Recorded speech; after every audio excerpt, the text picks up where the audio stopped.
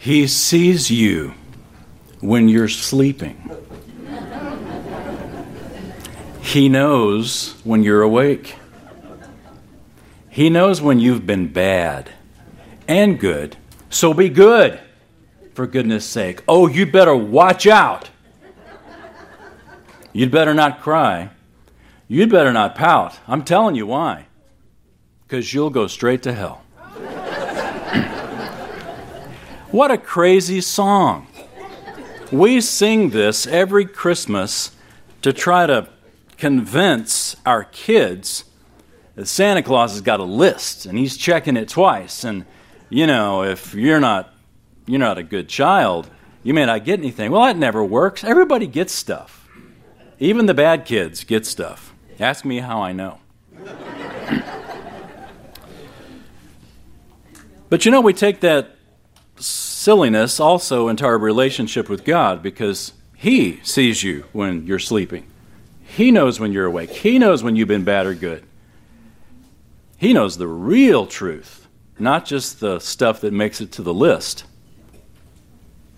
No, the good news, as the gospel is called, is that in spite of what God sees in our lives, as we learned this morning in the earlier service, Jesus Christ came to seek and to save that which was lost, not that which was worthy, because we are all fallen short of the glory of God.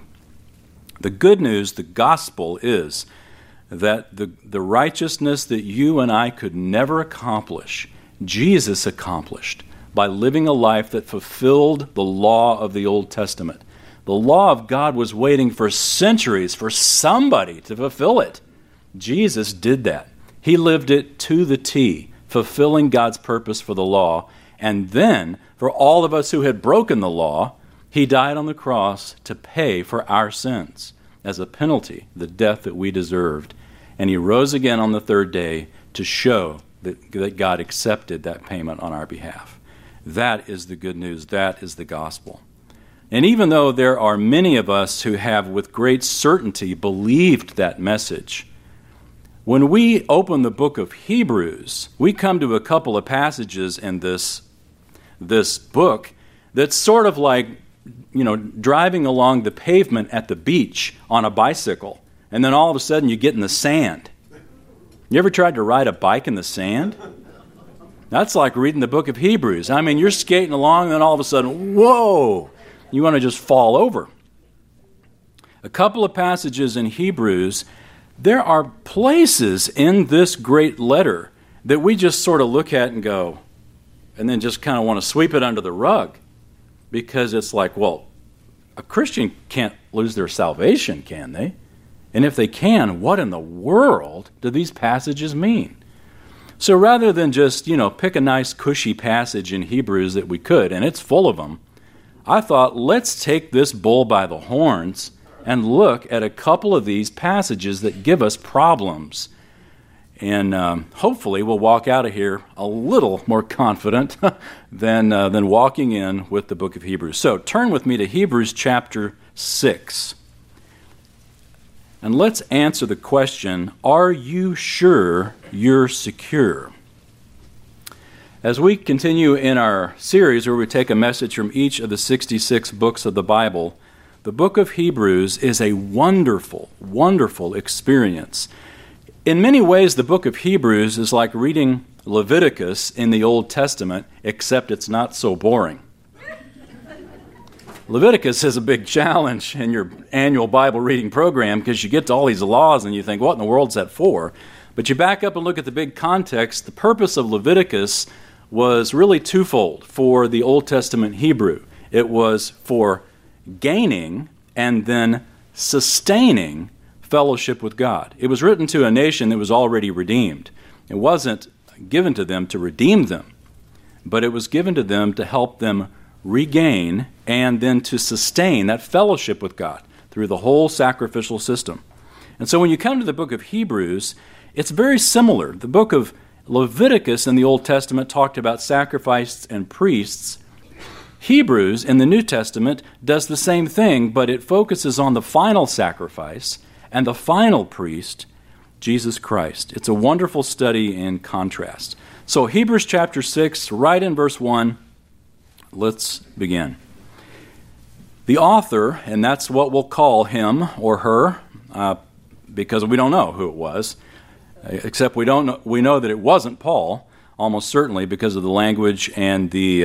anyway, there's a big debate over that that's irrelevant. It's inspired, so we'll call him the author.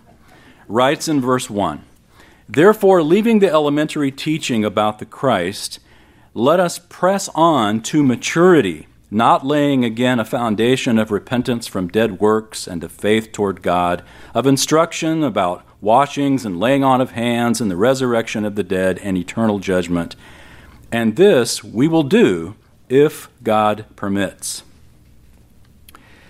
What the author means here is when he says leaving the elementary teachings, he doesn't mean we leave him behind. He means now that's the rung of the ladder. Let's take the next rung up. Let's build on this foundation. Let's don't just stay on this foundation. Not just going over and over about these basics, like repentance from dead works and faith, washings, baptisms, all that stuff that's, we teach in Sunday school. The author says, let's press on beyond those things. Let's grow. And when he says, this we shall do, there in verse 3, he means this is we shall grow. We shall become more mature if God permits. And then notice in verse 1, it starts with the word therefore. Therefore always makes you want to look back and see what it's there for. If you look back at the end of chapter 5, the verses just prior to chapter 6, you note that, we won't read all of it, but note that it says, verse 12, it says, "By this time you ought to be teachers. You have need for someone to teach you the elementary principles of the oracles of God. You come to need milk and not solid food." Verse 14, "Solid food is for the mature, who because of practice," very important, "because of practice have their senses trained to discern good and evil." Chapter 6, "Therefore, leaving the elementary teachings, let's press on." So the author is basically saying, by now, you should know the ABCs of the faith. And you should be teaching others the ABCs of the faith, but you need somebody to teach you these basics again and again and again. You need to press on and grow beyond that, and the way you do it, he told us at the end of chapter 5, is because of practice. By applying these truths is how you grow to become mature in the faith, and this is the challenge. And this is our challenge. We've got a study Bible for every flavor of vanilla in our lives, don't we? You can go up to the Christian bookstore and find a study Bible on any subject you want. There's probably a study Bible on, eating vegan. In fact, I think there is a study Bible on eating vegan. But our problem is not information. We've got so much information. We are overwhelmed with great study tools, great teachers of the Scriptures that can come along and give us, almost spoon-feed us, the truths of God. Our problem is not information. Like these readers, our problem is application. That because of practice, they have their senses trained to discern good and evil and to grow beyond the basics. Their need is not for information, but for application. So, knowing what you should do, he's about to say, but not doing it produces regression, or you begin to go backward. Look at verse 4. He writes, "For in the case of those who have once been enlightened and have tasted the heavenly gift and have been made partakers of the Holy Spirit and have tasted the good word of God and the powers of the age to come and then have fallen away, it is impossible to renew them again to repentance, since they actually crucify to themselves the Son of God and put him to open shame." Yikes, what in the world is this saying?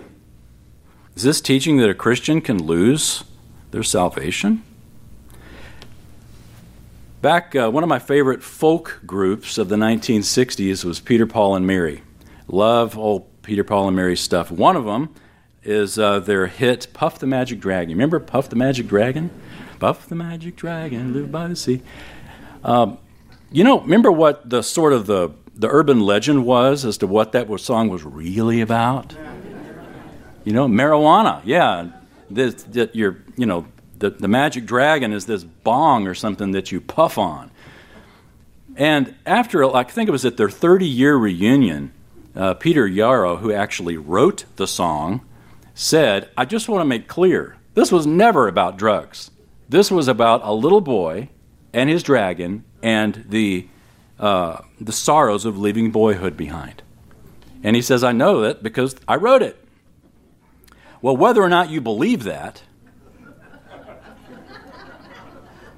the truth is that meaning lies with the author, not with the reader.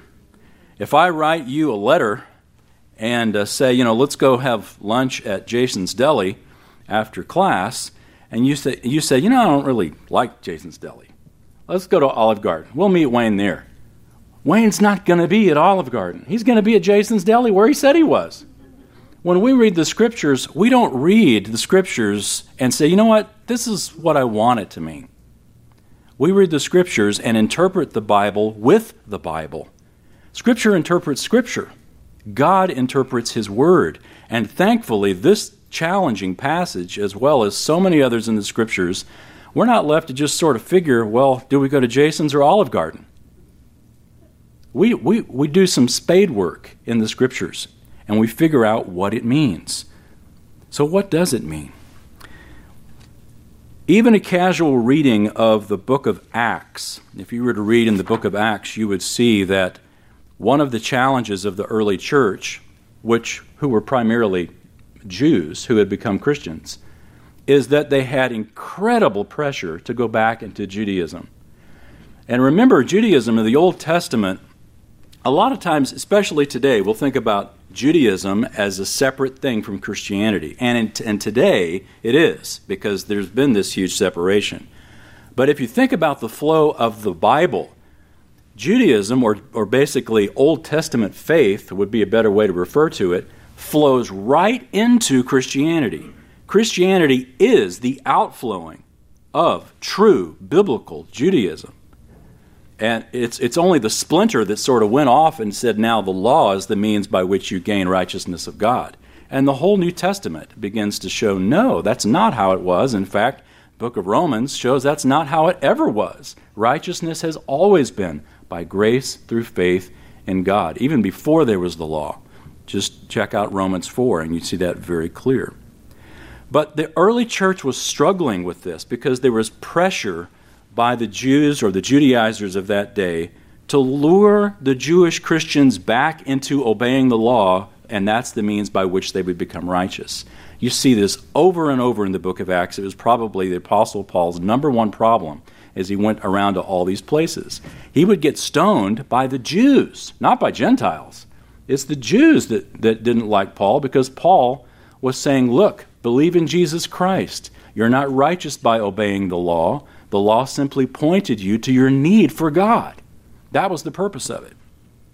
Well, these Christians who were reading the book of Hebrews, and by the way, notice the title of the book is written to Hebrews. These were Jewish Christians who were struggling with the lure of going back into the old system. And so this is why the book of Hebrews, if you read the whole book and you look at the big section of it, it's showing the superiority of Jesus Christ. In the very first chapter, you see this very clearly, that Jesus is superior to a number of Old Testament systems. He's superior to Moses, we're told. He's superior to angels. He's superior to Aaron and to the priesthood of Aaron. There's a lot of text devoted to that. And the new covenant that Jesus ushered in replaced the old covenant, or the New Testament, Old Testament, the new covenant replaced the old covenant because it's superior. And so this much debated passage here in Hebrews chapter 6 has been interpreted one of several ways. First of all, some believe that it teaches that Christians can actually lose their salvation. But if that's what it's teaching, notice that it also teaches that it's impossible to be saved again. It says if you can lose your salvation, then it's implying, verse 6, it says it's impossible to renew them again to repentance. So if that's the case, it would be not only teaching the insecurity of the believer, it would be teaching the security of the damned, which is not make much sense. Second, others say that it refers to those who only profess to be believers. You know, they said that they were Christians, but it turns out they really weren't. But look at the language here. Those who have tasted, they have been enlightened. They have tasted the heavenly gift and been made partakers of the Holy Spirit and have tasted the good word of God and the powers to come. This is not language of people that just sort of dip their toe in the water. This is language of Christians. In fact, if you look at other places in the book of Hebrews and the rest of the New Testament, this is language of believers. So if we're talking about real believers, what in the world does this mean? Well, notice verse 4 begins with the word for, F-O-R, or at least in the New American Standard it does, and it's there in the Greek as well. For, in other words, he is explaining. He is explaining why you don't want to stay immature as a Christian, why you want to grow beyond the basics. For, in the case of those who have been saved and then have fallen away. So now we understand in the context what it means to fall away. Fall away doesn't mean lose your salvation. It means the temptation to go back to the old system, to fall away from the true faith of walking with Jesus Christ, to now to go back and saying, my righteousness is a result of being in the law and not simply having faith in Jesus. So what does this impossible to renew them to repentance mean then? It's not referring to an impossibility to renew them to conversion. That's not in the context. It's an impossibility to renew them to commitment. It's speaking of fellowship, not of salvation. If these Hebrew believers should willfully return to Judaism, they would be linking themselves, to quote the author, to those who openly crucify or who crucify themselves the Son of God and put him to open shame. They would be linking themselves with the faith of those who crucified Christ, not the ones who believe in Christ. So the words here, fall away, or literally, the original says to fall beside, you just kind of fall off to the side, speak of a reversal of commitment. He's trying to communicate, why would you go back to Judaism when Jesus is far superior to angels, superior to Moses, superior to Aaron, superior to the law. Jesus is far better. It's sort of like, why would you go back to a horse and buggy when Christ just gave you the keys to a Lexus? No one's going to ride a horse and buggy if you've got a key to a luxury car. Same idea. You're not going to go back to that which is outdated. It served its purpose. It was good. It was holy. But God's done with that. The fulfillment of all this is in Christ. Notice also verse 7 begins with the word for. Now that he's said what he said, now he's going to give an illustration, because illustrations help. Verse 7, he says, for ground that drinks the rain which often falls on it, and brings forth vegetation, useful to those whose sake it is also tilled, receives a blessing from God. But if it yields thorns and thistles, it's worthless and close to being burned, or close to being cursed, and it ends up being burned. So what's this talking about? Well, it's not talking about a Christian being burned. This is an illustration. Notice again the word for. He is about to illustrate what he means about a person who falls away. A person who falls away is like, and then he gives this example. And he gives two examples. The first one is a good one. He says, ground that drinks rain brings forth vegetation, and it is, keyword, useful. So when the rain falls on the ground and it sprouts and it bears fruit, it's useful. That's God's intention. Verse 8, but if all this happens, if rain falls on the ground, and instead of it bringing forth fruit, it brings forth thorns and thistles, it's worthless. There's the comparison. Useful, worthless. Not saved and unsaved. Useful, worthless. In other words, back up again, look at the big context. End of chapter 5, going into chapter 6. If you're just stuck on the basics of the Christian life, and you're not moving on by applying these things to your life, then you have gotten a lot of rain on the ground, to use the illustration, but there's no fruit, and it is useless. I believe that James, the apostle, or the brother of Jesus in the book of James, says the exact same thing when he says faith without works is dead. He doesn't mean that it's non-existent. He means it is useless. And we'll probably look at that some next week as we look at the book of James. But the idea here is, you want an illustration of faithfulness and fruitfulness? Just look at the ground. It rains on it and it brings forth fruit. That's what God wants in your life as well. So the cursing here and the burning doesn't mean hell. I mean, this burning, what do you do with, thorns and thistles? They're worthless. You burn them.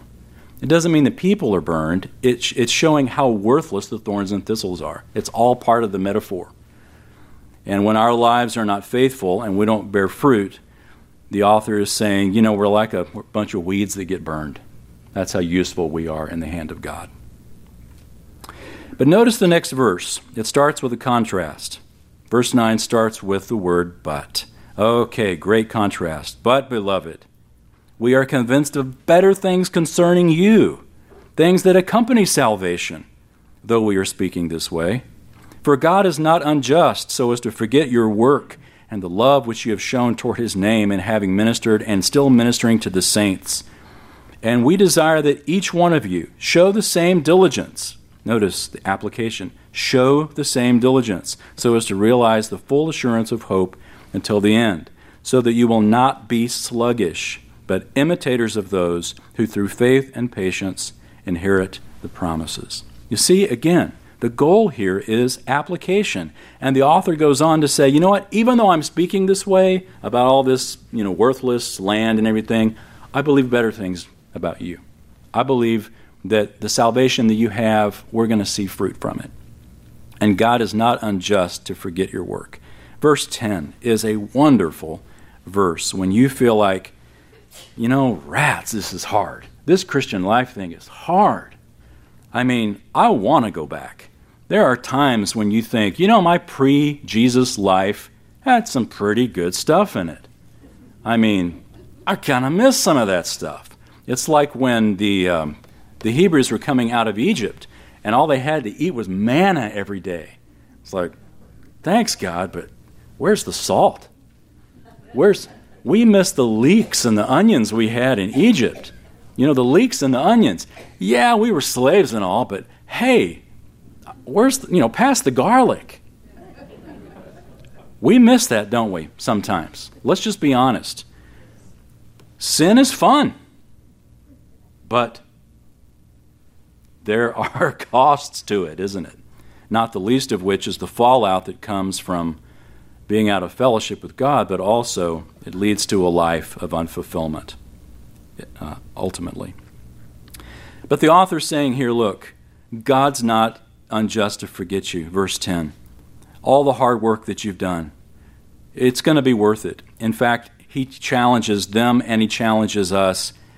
Be diligent. Verse 11, show the same diligence. Keep going. Why? Verse 12, so you're not going to be sluggish. So you're not going to give up.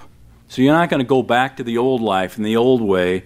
You're going to press on because you believe that there's better hope coming. Verse 12, you're not going to be sluggish, but you're going to be imitators of those who through faith and patience inherit the promises. It's going to be worth it.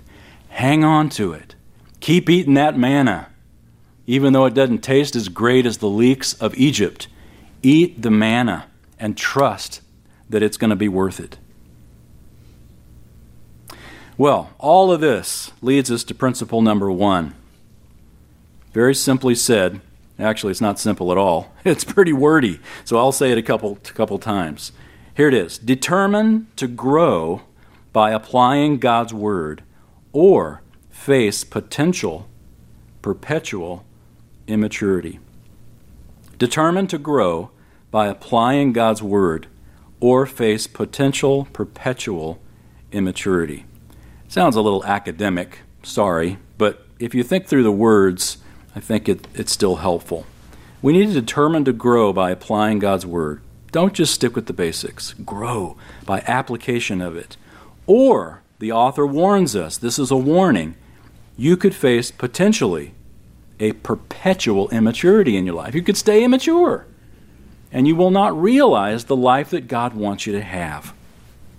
You know, it's likely that you know something right now that you should be doing. That God's Word has been tapping your shoulder for a long time. Almost every time you open the Scriptures, there it is again. It's like, whoa, how does that keep finding me? Everywhere I turn, there it is. This particular issue, this particular leek or onion, if you want to think of it that way. This part of the old life that I want to go back to. It's funny how we can love God, but we can keep something back. I saw a cartoon of a guy being baptized, and it shows the cartoon of the pastor holding him under the water, and the guy being baptized has his arm up and his wallet's in his hand. It's like, you can have it all, God, but not this. This isn't getting baptized.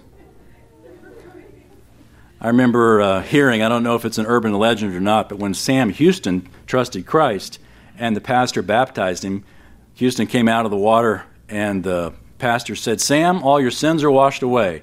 And Houston said, "God help the fish."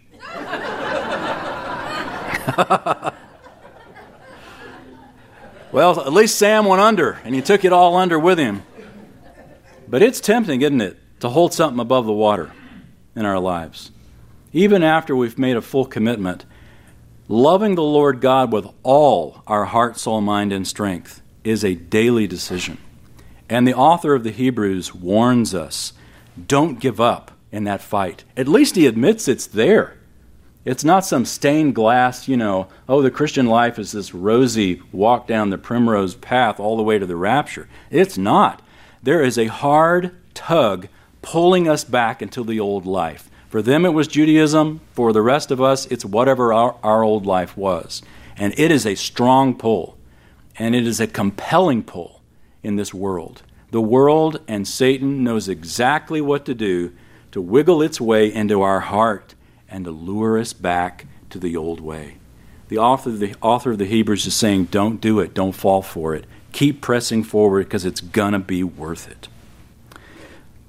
Now, this warning of perpetual immaturity, only God knows when that's going to happen. But we're told that it possibly could. Verse 13, look at this wonderful outcome if you hang on. We're told, for when God made the promise to Abraham, since he could swear by no one greater, he swore by himself, saying, I will surely bless you and will surely multiply you. And so, having patiently waited, he obtained the promise. For men swear by one greater than themselves, and with them an oath given as confirmation is an end of every dispute. In the same way, God, desiring even more to show the heirs of the promise the unchangeableness of his purpose, interposed with an oath, so that by two unchangeable things in which it is impossible for God to lie, we who have taken refuge would have strong encouragement to take hold of the hope set before us. This hope we have as an anchor of the soul, a hope both sure and steadfast. I love that phrase. We have this hope as an anchor of the soul. I mean, sometimes you're just clinging to Scripture day after day, realizing, God, I am trusting you. I've got all my eggs in this basket, and I am trusting that you are not going to let me down. God is not going to let us down. All right, turn to chapter 10, and let's grab another bull by the horns. Chapter 10, and we'll look down at verse 26. When I was a kid one Christmas, I think I was about 12 years old, spent the night in Terrell, Texas, where my grandmother lived and my grandparents lived, and my grandmother's specialty was making apricot fried pies. Now, she made others. She made other fried pies, but nothing was like her apricot fried pies. I mean, these things were fabulous, and they were just big enough. I mean, you could get 2 bites out of it, but the best thing was just to take the whole thing and just kind of shove it in. Oh, it was so good. And I probably had half a dozen of these things. Well, I was 12, 13 years old. I'd never had heartburn before. I'd never experienced it. I didn't know what it was. And that night, about 2 a.m., the Grim Reaper came calling. I woke up going, what is this pain? I just couldn't sleep. And I know this is really naive, but I thought it was hunger pangs. So guess what I did? I went downstairs and had about 3 more fried pies. And of course, it just got worse and worse, and I was literally feeding my problem. But here's the irony. Here's the terrible irony. I was seeking to satisfy my hunger, or I was seeking to get rid of my pain by eating the very thing that was causing it. To get rid of my pain by eating the very thing that was causing it. Many people, even believers, are doing the same thing. We're desperately trying to satisfy the pain in our lives, thinking that if we were Christians, we wouldn't be feeling what we're feeling. And therefore, there's got to be a solution. Sometimes we'll look outside of Christ for that solution. And the world's full of fried pies, isn't it? It's full of tasty treats that will simply deepen that pain, that pang in your life that only God can ultimately satisfy. Well, look down at Hebrews 10, verse 26, and let's look at this warning. The author writes, "For if we go on sinning willfully, after receiving the knowledge of the truth, there no longer remains a sacrifice for sins, but a terrifying expectation of judgment and the fury of a fire which will consume the adversaries." Yikes! Can I lose my salvation? If not, what in the world is this talking about? It's amazing how even some of the most conservative scholars abandon good interpretation when they come to these verses and say that this is not talking about Christians. Because if it's talking about Christians, what in the world could it mean? Well, again, notice verse 26 begins with the word "for." He is explaining what he just said. So back up to verse 19, and let's just water ski over a couple of things. Verse 19 begins, "Therefore, brethren, since we have confidence." Okay, so context is Christians. Then verse 21, "Since we have a great high priest." Verse 22, "Let us draw near with a sincere heart, full assurance, our bodies being washed." Verse 23, "Let us hold fast the confession." Verse 24, "Let us consider how to stimulate one another to love and good deeds." Verse 25, "Not forsaking our own assembling together." Then verse 26, "For if we go on sinning." See the connection? We're clearly talking about Christians here. In fact, the fact that he says "for" at the beginning of verse 26 links those two together. He is explaining, if we, Christians, go on sinning willfully, so what in the world does he mean? Well, remember again what this book is about. It's written to Hebrews, to Christians the Jews who have become Christians, to Jewish Christians who are being persecuted for their faith, who are being lured back into the old way. When he says, not forsaking our own assembling together, verse 25, we usually, throw that around to say, hey, you need to come to class, or you need to come to church. And that's a good application of it. But the original context of forsaking our own assembling together means not gathering with Christians, but instead you're gathering with the old Jews, and you're not going to be involved with the new covenant. And so the sinning willfully here is not just some willy-nilly sin, but it's that particular sin that's spoken of. If we go on sinning, and the context is going back to the old way of Judaism. So when it says that there's no sacrifice for sins left, what does that mean? Well, when we sin as Christians, what do we do to regain that fellowship with God? We confess. Our sacrifice, Jesus died on the cross. We're told that if we simply confess our sins, God is faithful and just and will forgive us of our sins. We confess in order to get back in right with God. But in the Old Testament economy, if you were out of fellowship with God, what did you have to do? A sacrifice, right? This is what he means when he says, if you're going to go back to the old way, and you want to be in fellowship with God, no sacrifice for sin is left. God doesn't operate that way anymore. He operates through Jesus, the final sacrifice. There is no sacrifice remaining, verse 26, but rather a terrifying expectation of judgment. Now, there can be all kinds of judgment. Don't immediately jump to the conclusion that this judgment means hell. There can be a judgment for Christians. There are a number of judgments throughout the Scriptures. And so what is this talking about? The judgment and then this quote, the fury of fire which will consume the adversaries. What's that talking about? Well, this business of fire requires a little explanation. Keep your hand here in Hebrews and turn back to Deuteronomy chapter 4.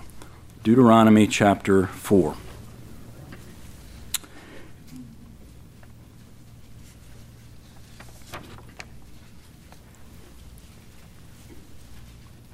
We read there in Hebrews that God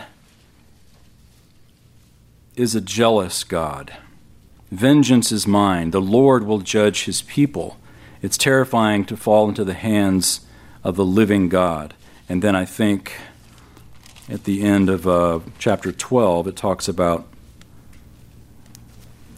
God being a God who is a consuming fire. Yeah, Hebrews 12:29. Our God is a consuming fire.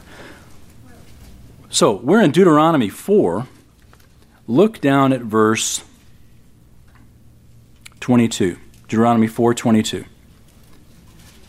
Deuteronomy 4:22, Moses is speaking, and he says, "For I will die in this land, I shall not cross the Jordan. But you shall cross and take possession of this good land. So watch yourselves, that you do not forget the covenant of the Lord your God, which he made with you, and make for yourselves a graven image in the form of anything against which the Lord your God has commanded you. For the Lord your God is a consuming fire, a jealous God." So what does it mean? Here in the context of Moses being disciplined, and Moses couldn't go into the land, we're told God is a consuming fire, God is a jealous God. You remember throughout the Scriptures, you can go back to Hebrews now, remember throughout the Scriptures when it talks about the anger of God burning? It just means that he's really mad. Sometimes we'll use that same phrase ourselves. We'll say, he was fuming. Or we'll say, she is hotter than a hornet. We're just talking about somebody being really mad, or they're red hot angry. It's the same idea. It's a metaphor showing the passion of this. And for our God for we're told that our God is the fury of a fire which will consume the adversaries. The word here for fury we get is the original word zelos. We get our word zealous, we get our word zeal, we get our word jealous from it. All of those are actually a great translation. And it has the idea that God is jealous. He is zealous for our faithfulness. And he gets angry when we aren't faithful. And for these Christians to go back into the old system where there isn't a sacrifice that keeps them in fellowship, there is a quotation here of the author quotes the Old Testament to say, God is a jealous God, and he doesn't want that to happen to you. He doesn't want you to go back into the old system.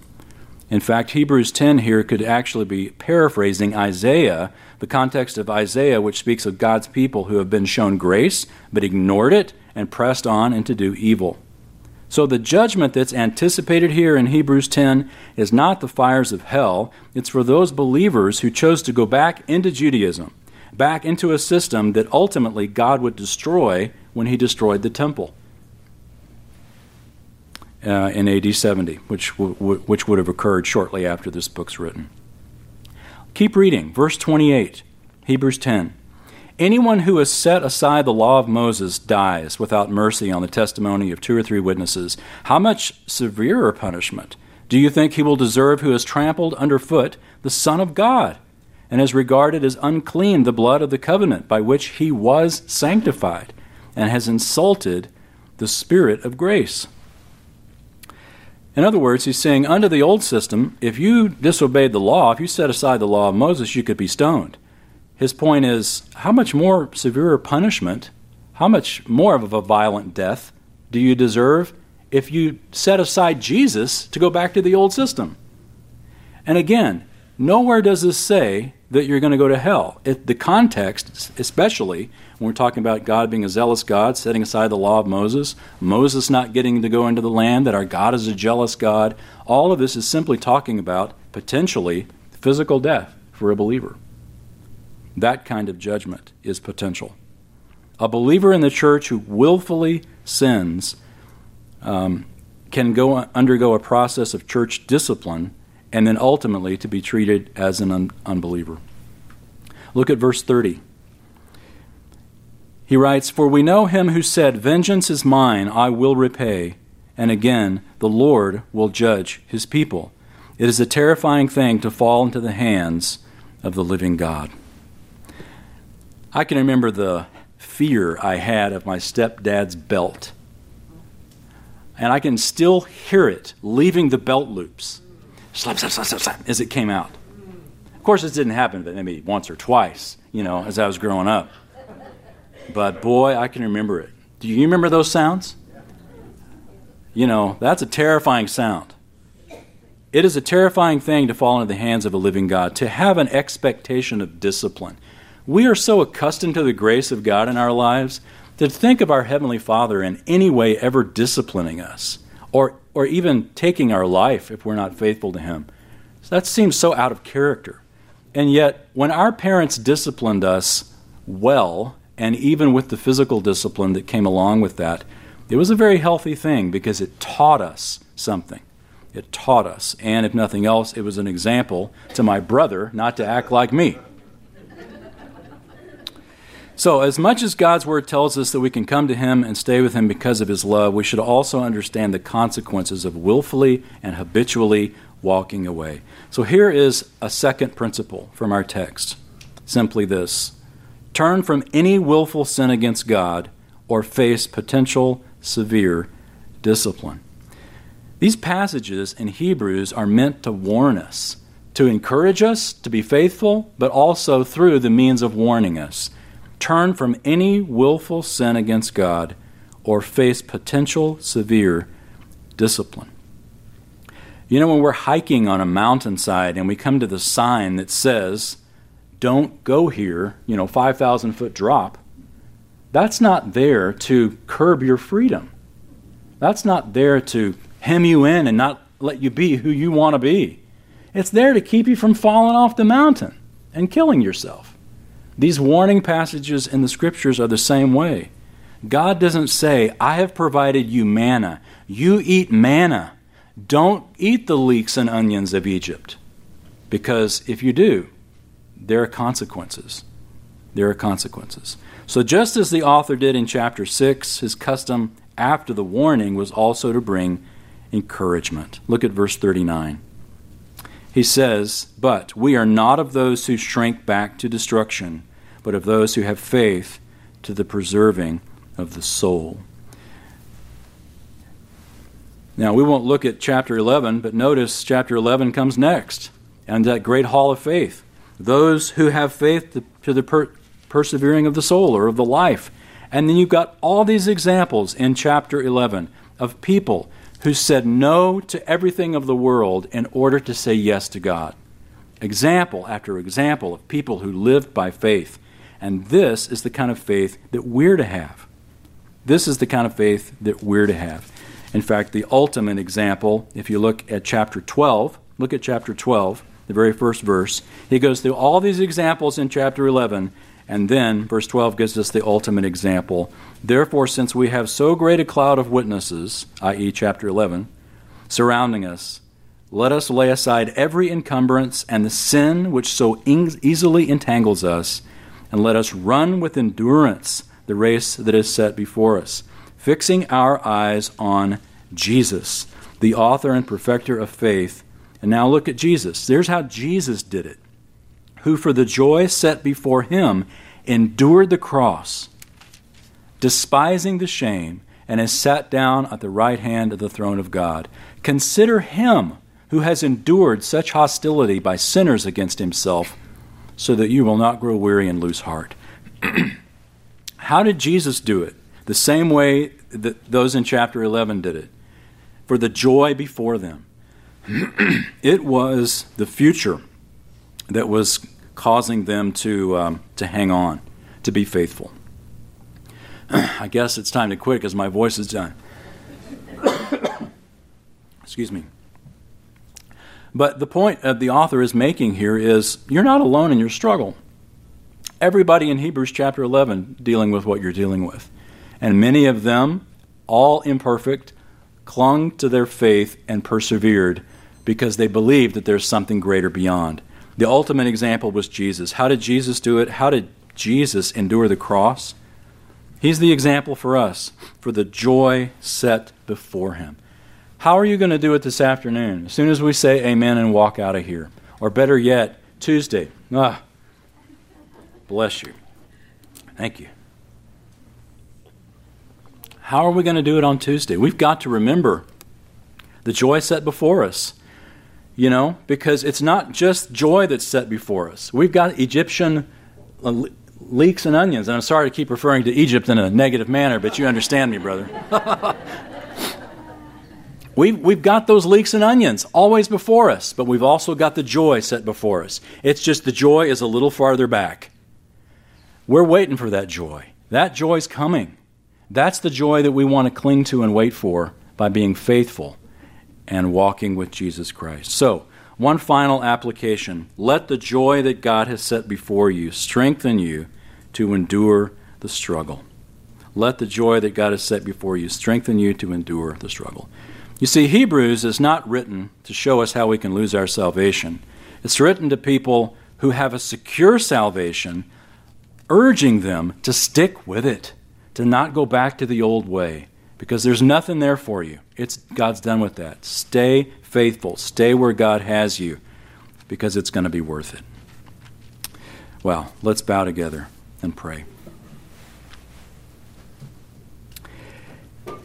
Father, thank you so much for this wonderful, rich book of Hebrews, the surface of which we've only scratched this morning. But thank you also for a deeper look at these passages that are often so troubling, that when we look in context, we see that it's not teaching what we fear. It's teaching something far better, that in the midst of our secure salvation, that our great high priest, who has died for us and who is ever able to keep us saved, warns us of the dangers of walking off the path, and that we can be out of fellowship with you, and ultimately we can even have our life taken as a discipline. Help us stay faithful, Lord, as we hear the siren's song of the world. May we stay faithful to you, knowing that the joy, the hope that we have before us will be worth it. And we pray in the name of Jesus, the one who did this for us. Amen.